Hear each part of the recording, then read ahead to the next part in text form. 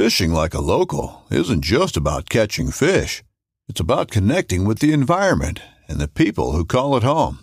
It's about hearing the stories and traditions that have been passed down for generations and sharing unforgettable moments with the people you meet along the way.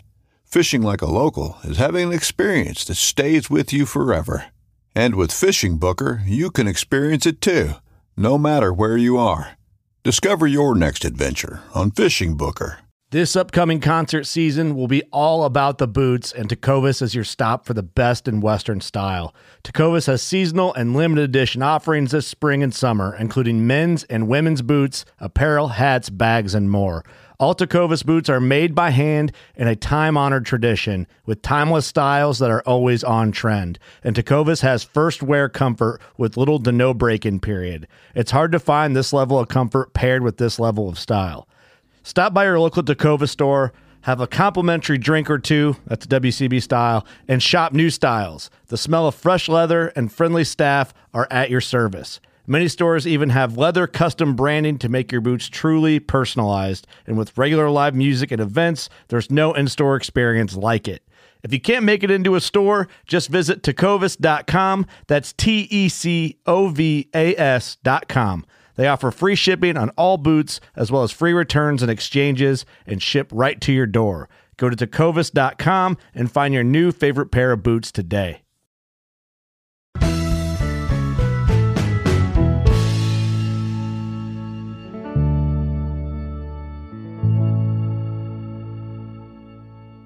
Hello and welcome to the Farm Traveler Podcast. Today our guest is Tim Hamrick of the Future of Agriculture podcast, and he's going to talk to us today about all the really cool people he's interviewed, some really cool things he's learned. He is also going to talk to us about an interview that he has with an astrobiologist. So it's straight out of The Martian, which is really, really neat. Also some things he's learned about kind of what farmers are doing to go direct to consumers, ag tech careers, and that there's more than just farming and ranching careers in the agriculture industry. So it's a great conversation with Tim. Really hope you enjoy it. Listen to his podcast. It's the Future of Agriculture podcast on all your favorite podcast players. Check it out. This is episode 28 with Tim Hamrick.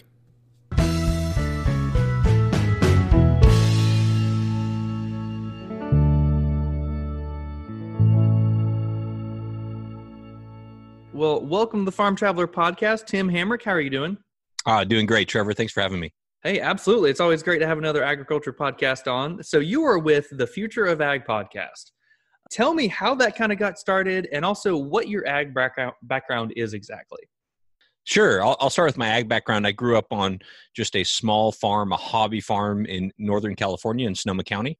My dad has a trucking company that hauls grapes and wine, and my mom does foster care and daycare. And so we just kind of had a little bit of acreage, and we carved out a niche business selling meat to ethnic markets. So we sold pigs and goats live to Hispanic markets and ducks live to Asian markets. And so that was my agriculture background growing up. I also did the 4-H and FFA thing, ended up going on to be an estate and national FFA officer. And so spent a couple years out of high school doing that before going to college.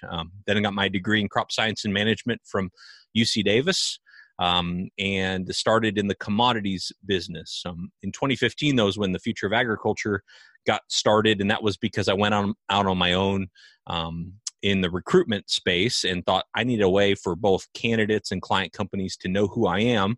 And podcasting was not as big as it is now, but it felt like it was starting to get big. And so I sort of hopped on the wave and did a podcast. But what I found early on is my original thesis that we would just talk about careers in agriculture and career development in agriculture wasn't as interesting to me or the audience as innovation in agriculture. So I started talking to entrepreneurs and innovators and investors, and that's really what we've done. I think we've released something like 165 or so episodes now, and all centered around sustainability, ag tech, food security, and rural entrepreneurship. That's super cool. Yeah, you guys have got, when I first started looking at starting a podcast, I know the Future of Ag was a big podcast out there, and there are a handful of other ones like Shark Farmer and stuff like that. So it sounds like you're doing really cool stuff. I had no idea you were a state and national officer. What year were you a state officer? You're going to date me here. I was a state officer in California in 2000, 2001, and then a national officer 2002, 2003. Okay, cool. Not bad. I was a Florida State officer in 2009 to 2010. So small world. I remember, it's always cool to meet a national officer no matter what. So it's very cool to virtually meet you. I was at National Convention in Indiana a few years ago working. This group of old farmers walked up to me. We were talking. I was in my official dress. And they're like, oh, well, this guy right here, he's a national officer, or he was back in the 70s. I was like, oh, man, nice to meet you. And so I talked to him. We talked for a few minutes. And then I was working a booth, and later on in the week, he just happened to walk by, and he remembered my name. He was like, hey, Trevor, how's it going? I was like, hey, man, we just talked for a few minutes. And he was like, are you thinking about national office? I was like, yeah, I'm thinking about it. I like to run. I think it'd be really cool to be a part of. And he said, Trevor, I think you'd be a great guy for it. You should try it out. See ya. And he just walked off. And I was like, oh, my gosh, that was the coolest thing ever. It's amazing. A little bit of encouragement can go a long, long way. Oh, yeah, absolutely. It was a really cool conversation. So one of the things you've talked on is that there's a lot of non-farming agriculture careers out there, which is something I'm trying to hammer home to a bunch of people. When I was teaching, a lot of kids thought, oh, well, you've got to be like a typical farmer to be in agriculture. Well, no, there's a lot more stuff out there. You can be a botanist, you can be a hydroponic person, you can do so much more ag tech, agribusiness. There's so much more than traditional farming. So what's some things you've learned along the lines of non-farming agriculture careers?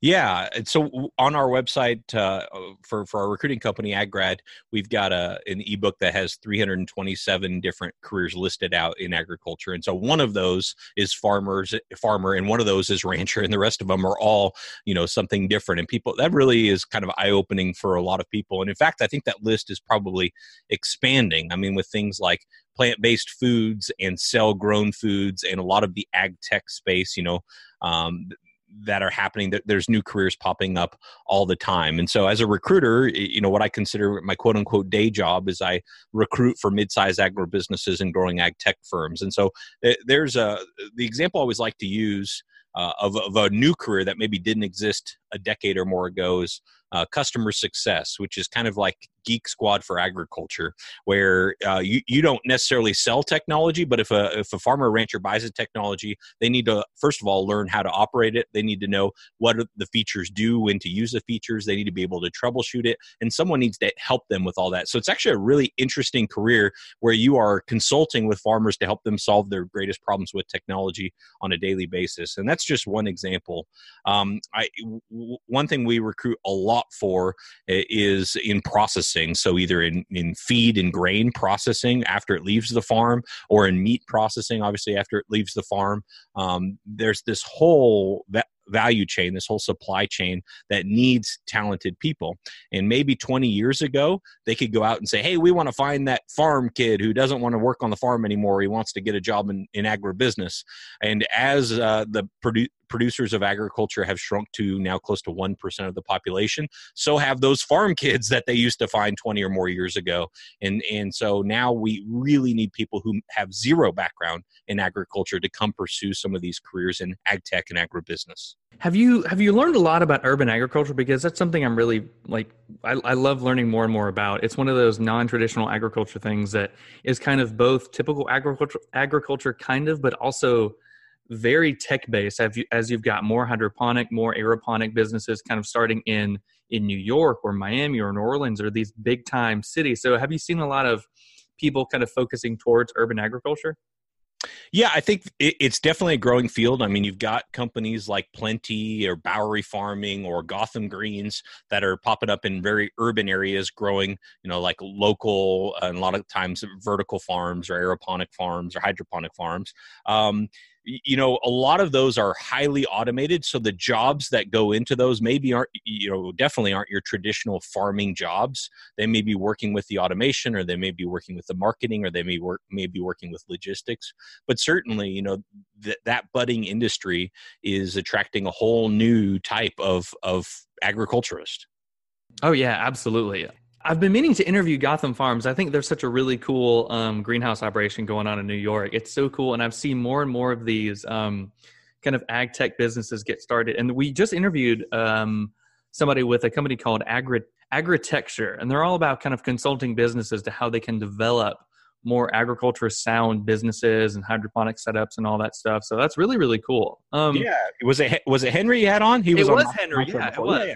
Great guy. Yep. Yeah. So what about, you've covered some podcasts where farmers are trying to go directly to the consumers, where they're trying to take out the middlemen and they're trying to save costs and save things like transportation and stuff. So what's some things you've learned there? And what are some examples of people trying to sell directly to the consumer or directly to restaurants and businesses? Sure. I'm really glad you asked about this, because I think this is a trend that's maybe happening on a small scale right now, but I could really see it exploding in the future. So essentially what's happening is, in the last 6 years especially, the ag tech boom has brought billions and billions of dollars in investment money into ag tech. And a lot of those technologies are geared towards making a farmer more efficient, so making them the low-cost provider of agricultural goods. And if I'm a farmer in this environment and I'm seeing billions invested in making me the lower-cost producer, but still I'm making less money in terms of margin or even negative margins, I'm going to start to think, okay, maybe the problem here isn't in my production efficiency. Maybe the problem here is on the other side of the equation, which is how I market my product. And maybe being subject to commodity markets and commodity markets alone is not a good long-term strategy for me. So is it possible to go direct? And of course, you have farmers markets, you have CSAs, you've got the local sort of farm stand type marketers, but that's not really viable for somebody who's maybe in the middle of nowhere in Nebraska and doesn't have a large population close to them. Now, the flip side, though, is you've got technology. So you do have companies like Amazon that are pouring a lot of innovation into last mile logistics and connecting people online. So as we start to see that technology develop and connecting consumers to producers online, and then solving the really, really challenging logistical component, I could definitely see producers of all sizes in all areas start to go direct. And I have featured some of the examples of things going on. One recent episode we had, Chris D'Amico is the founder of a company called Farmed, which is essentially an online platform that handles the marketing and logistics for producers as far as 4 hours away from an urban center. Then you've got the individual producers that are kind of tampering with this. Two that come to mind is a guy named Gavin Spoor, who's a college student in Missouri who did not grow up on a farm, but started farming in college and is paying his way by growing popcorn and selling it directly to consumers either online or through his local supermarkets. Or another one, a girl named Hannah who's got a company called Oak Barn Beef in Nebraska who sells coast to coast via online. She sells beef. And so it's starting to happen, and we're seeing maybe some of the younger producers get interested in it first because they're willing to think outside the box and learn this new technology. But I could really see technology, especially as you start getting into like autonomous vehicles that can ship this stuff, really open up some doors for direct to consumer. That's really cool. Yeah, you might be seeing some of these Amazon drones. We start delivering tomatoes or beef or pork directly to consumers, which would be really, really cool. We just interviewed a company in the UK called Vine Farm Dairy, and they have a milk vending machine at their dairy.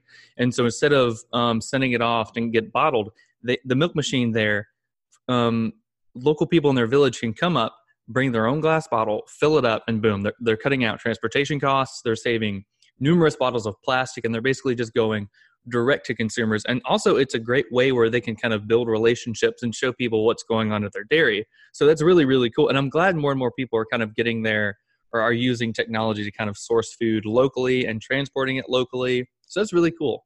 Yeah, I think that's a great example. And then you think, okay, well, what about that farm that's in the Panhandle of Texas and that's not close?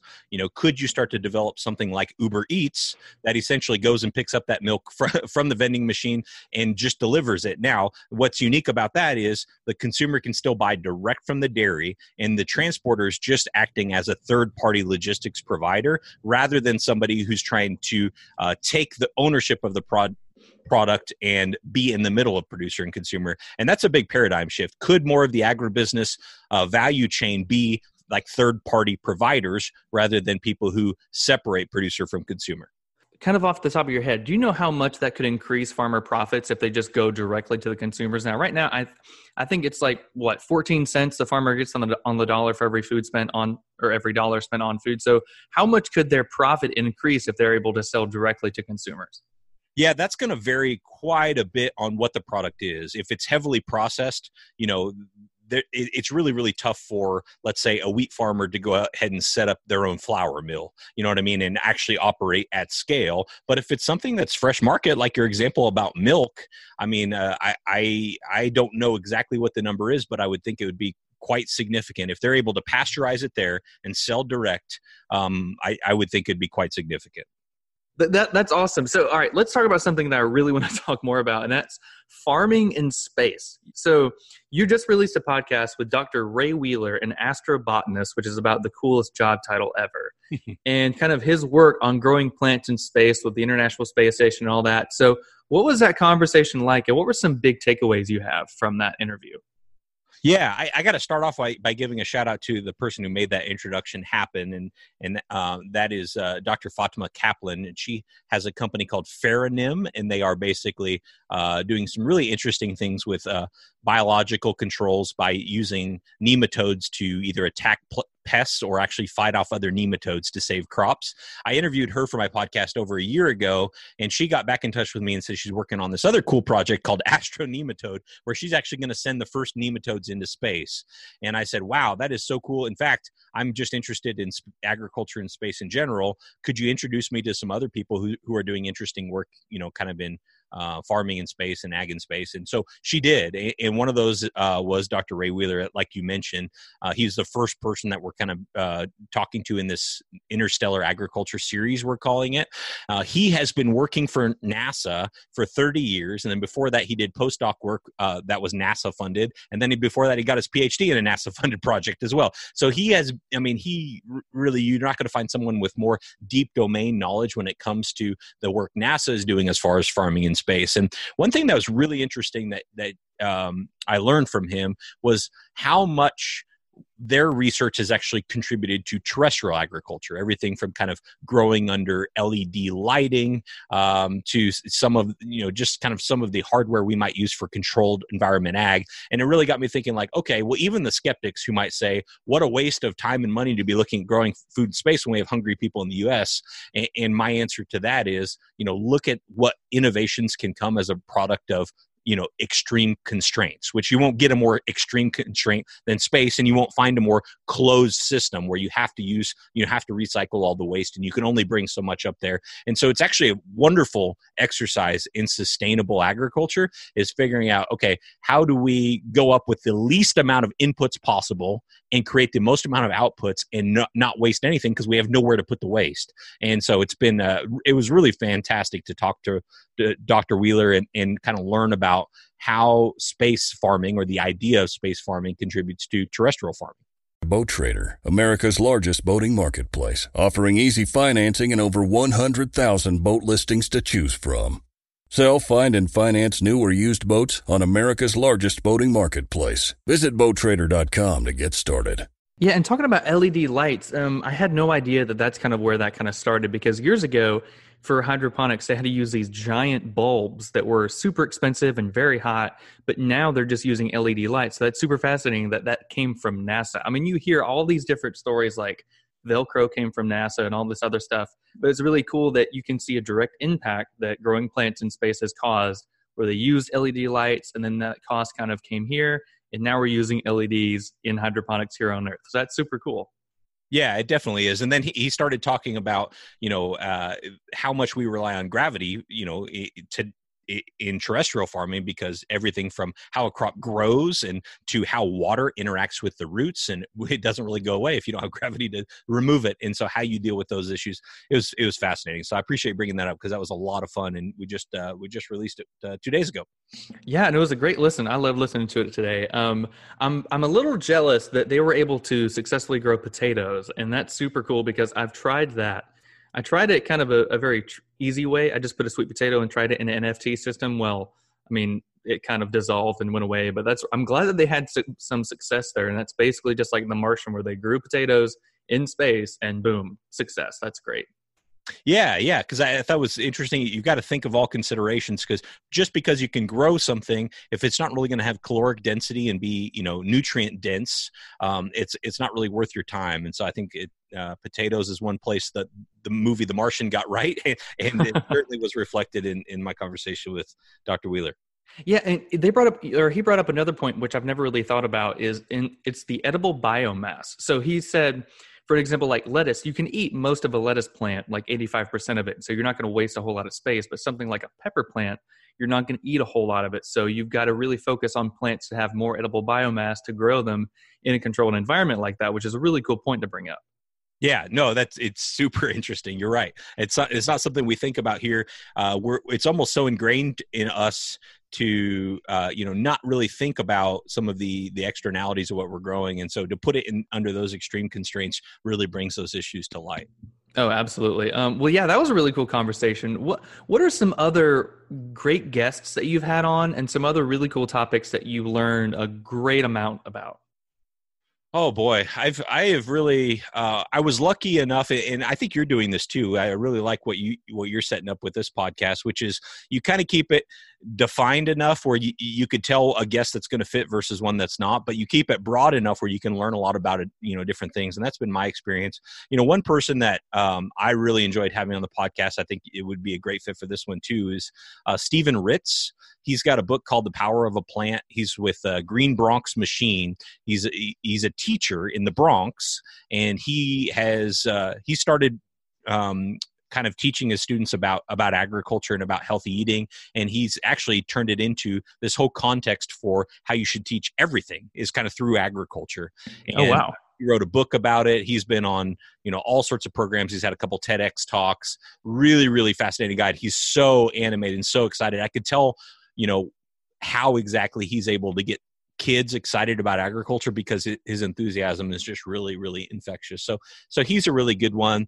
I really enjoyed, we've done a couple series, including a series on sustainability at scale, sort of really looking at sustainability from a data lens. And sometimes sustainable agriculture isn't always what you think. And so that was been really kind of cool to question assumptions on everything from, scale and scale that might be more or less sustainable. Sometimes smaller and more local can be more sustainable. Sometimes larger, more centralized can be more sustainable, and kind of looking at the data there. That was really interesting. Did a series on blockchain because I was hearing a lot about blockchain, but nobody seemed to really understand it. This was, it's been a while now. This is almost 2 years ago. And so that kind of sticks out in my mind as well. I can imagine. That's all really neat to hear.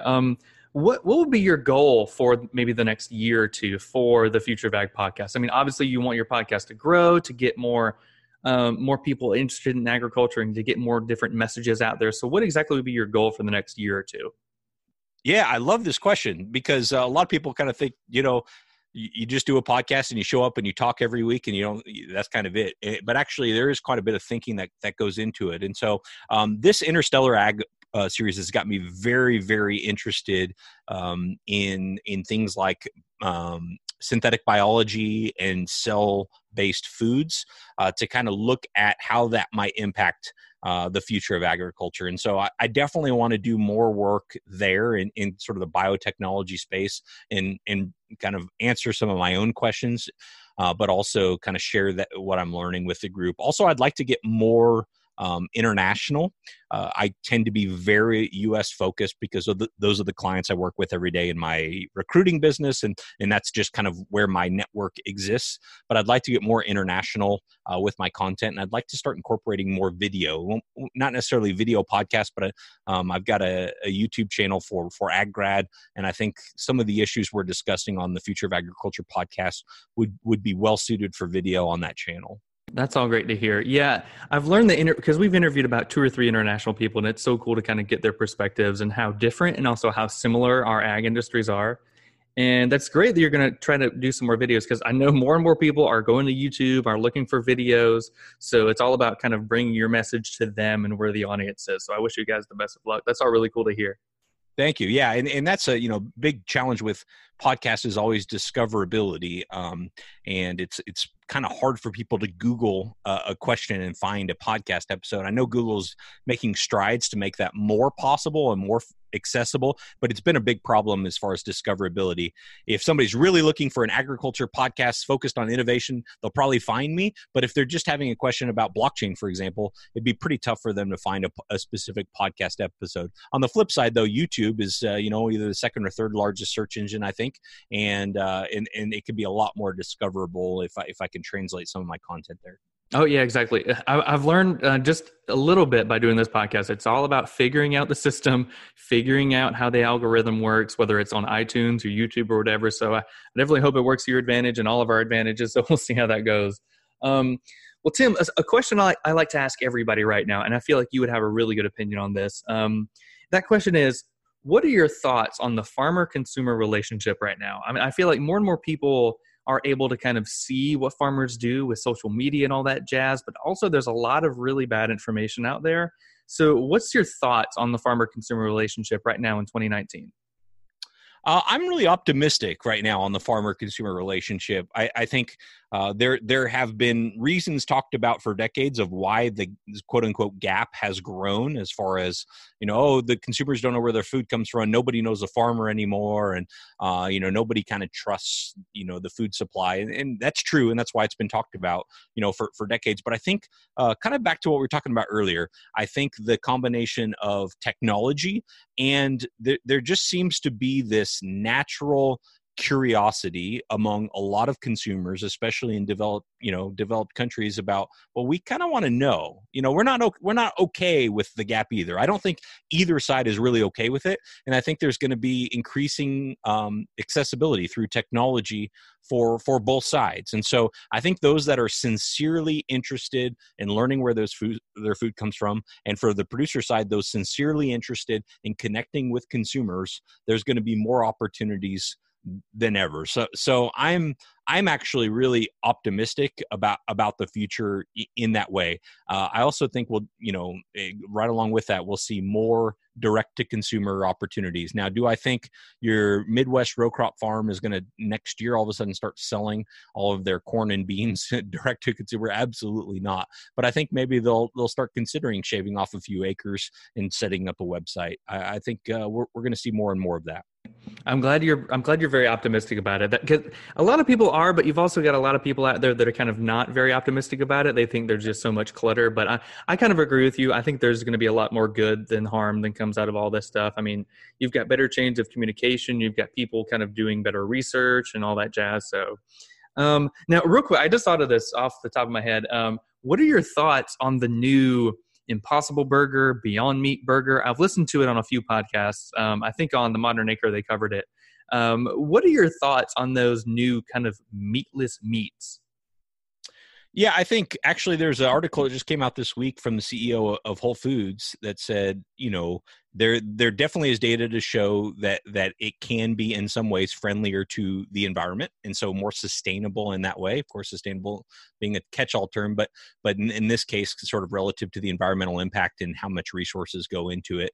And this is from the CEO of Whole Foods, there's really no nutritional benefit whatsoever, and I think some might argue that you kind of miss out on some of the nutrition. And so I think number one, I think it's great. Let's offer more choices to consumers. It's all agriculture in my mind, and so I have nothing fundamentally against it. I don't consider it a threat to the beef industry, but I do consider it an important part moving forward. I think what I have my eye on is not so much the plant-based meats, but the cell-grown meats. They're still way too expensive to be commercially viable, but that trend is getting more and more attractive. And so I think a company like Finless Foods, who's going to be on the Future of Ag here in an upcoming episode, is super interesting because he's got a compelling case of kind of saving us from some of the damage we're doing to the oceans and through overfishing and that sort of thing by growing it in a lab. And I think that's very, very, very interesting stuff there. And I had one more comment on your previous question there, and I you know what? I just lost it. So I don't have any more comments. Well, perfect. I know what I was going to say, because you were talking about the gap between producers and consumers. And one thing I found from doing the podcast is there are people who are really, really interested in being in agriculture coming at it from very different angles. So I get people who listen to the podcast and come to me wanting to get into agriculture because they're interested in technology, others that are really interested in sustainability, others that are really interested in health, public health and healthcare, others that are really, really interested in innovation and entrepreneurship and want to affect, big change. And so they all see agriculture as sort of a means to an ends through that lens. And I think rather than just always trying to say, hey, here's where your food comes from, we could put it in one of those contexts. Hey, here's why agriculture is important to public health, and then it starts to get a whole lot more interesting. So sorry for that kind of disjointed answer, but I wanted to. Hey, no, that's fine. That's a really cool concept. I'm kind of relating it to public health because now people are just so removed from their food. And I mean, I've thought about it. The more the person gets removed from the farmer, they get into trouble with more processed foods, lots of sugars, lots of salt. And so I think that's very smart if you kind of think of it as a public health option or a public health view. They're like, all right, you can kind of improve that relationship and improve the knowledge between the farmer and the consumers. That's a really cool way of thinking about it. And I like your viewpoint earlier that various meats like Impossible Burger or the Beyond Meat Burger and even the Finless Foods, that it's going to be a very complementary aspect of it because it's another option you can have, but also typical things like regular beef or regular pork or regular fish is always going to be around. I feel like there's always going to be a market where no matter how advanced, like 100 years in the future, we might be able to 3D print a steak. Well, I'm sure there's still going to be some typically raised steak that you can buy in a market or something. So I think it's a really cool way where everybody can be harmonious. And so Impossible Burgers can hopefully get along with regular burgers. So I've seen that Burger King is actually offering the Beyond Meat Burgers, and it's apparently helped their sales go up. Because honestly, I haven't eaten in Burger King in years, but I might go now just to try the Beyond Meat Burger. Good for you. No, I have two little kids, and so we haven't done Burger King, but they both ask for McDonald's on a weekly basis, and so I'm sure I'll be trying one at McDonald's one of these days. But yeah, I think the agriculture industry, speaking from more of in the conventional sense, has tried to become advocates for technology in the food supply for quite some time through things like, GMOs and say, look, technology in your food is not a bad thing. We're trying to be more sustainable. We're trying to be more effective at what we do. And so, the last thing in my mind the agriculture industry should be doing now is trying to demonize other new tech in the agriculture industry. And so I welcome companies like Impossible Foods and Beyond Meat, and then those that will come behind them that are looking at it from more of a cell-based agriculture. Whether or not you or I choose to eat them personally, I think we should consider them allies in trying to use technology to make our food supply better for all parties involved. Exactly, totally agree. I mean, if it makes any difference in climate change or anything at all, might as well give it a try. So yeah, totally agree. Well, Tim, this has been a really cool conversation talking about all things agriculture, kind of your experience with your podcast.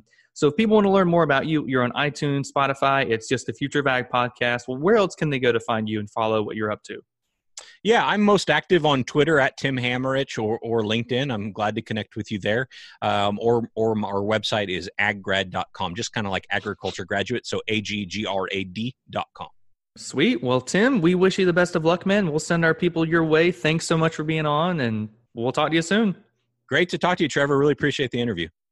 Hey, everyone. We're trying to make things easier for you to listen to the podcast. We are now a part of the Waypoint Outdoor Collective, and that means you can now find us on an additional platform. We're now available on the Waypoint app on your Apple TV, Roku, or Amazon Fire Stick, smart TVs like Samsung, and even game systems. While you're on there, check out over 2,500 of the best hunting and fishing shows and short films. Download the app and watch and listen anywhere.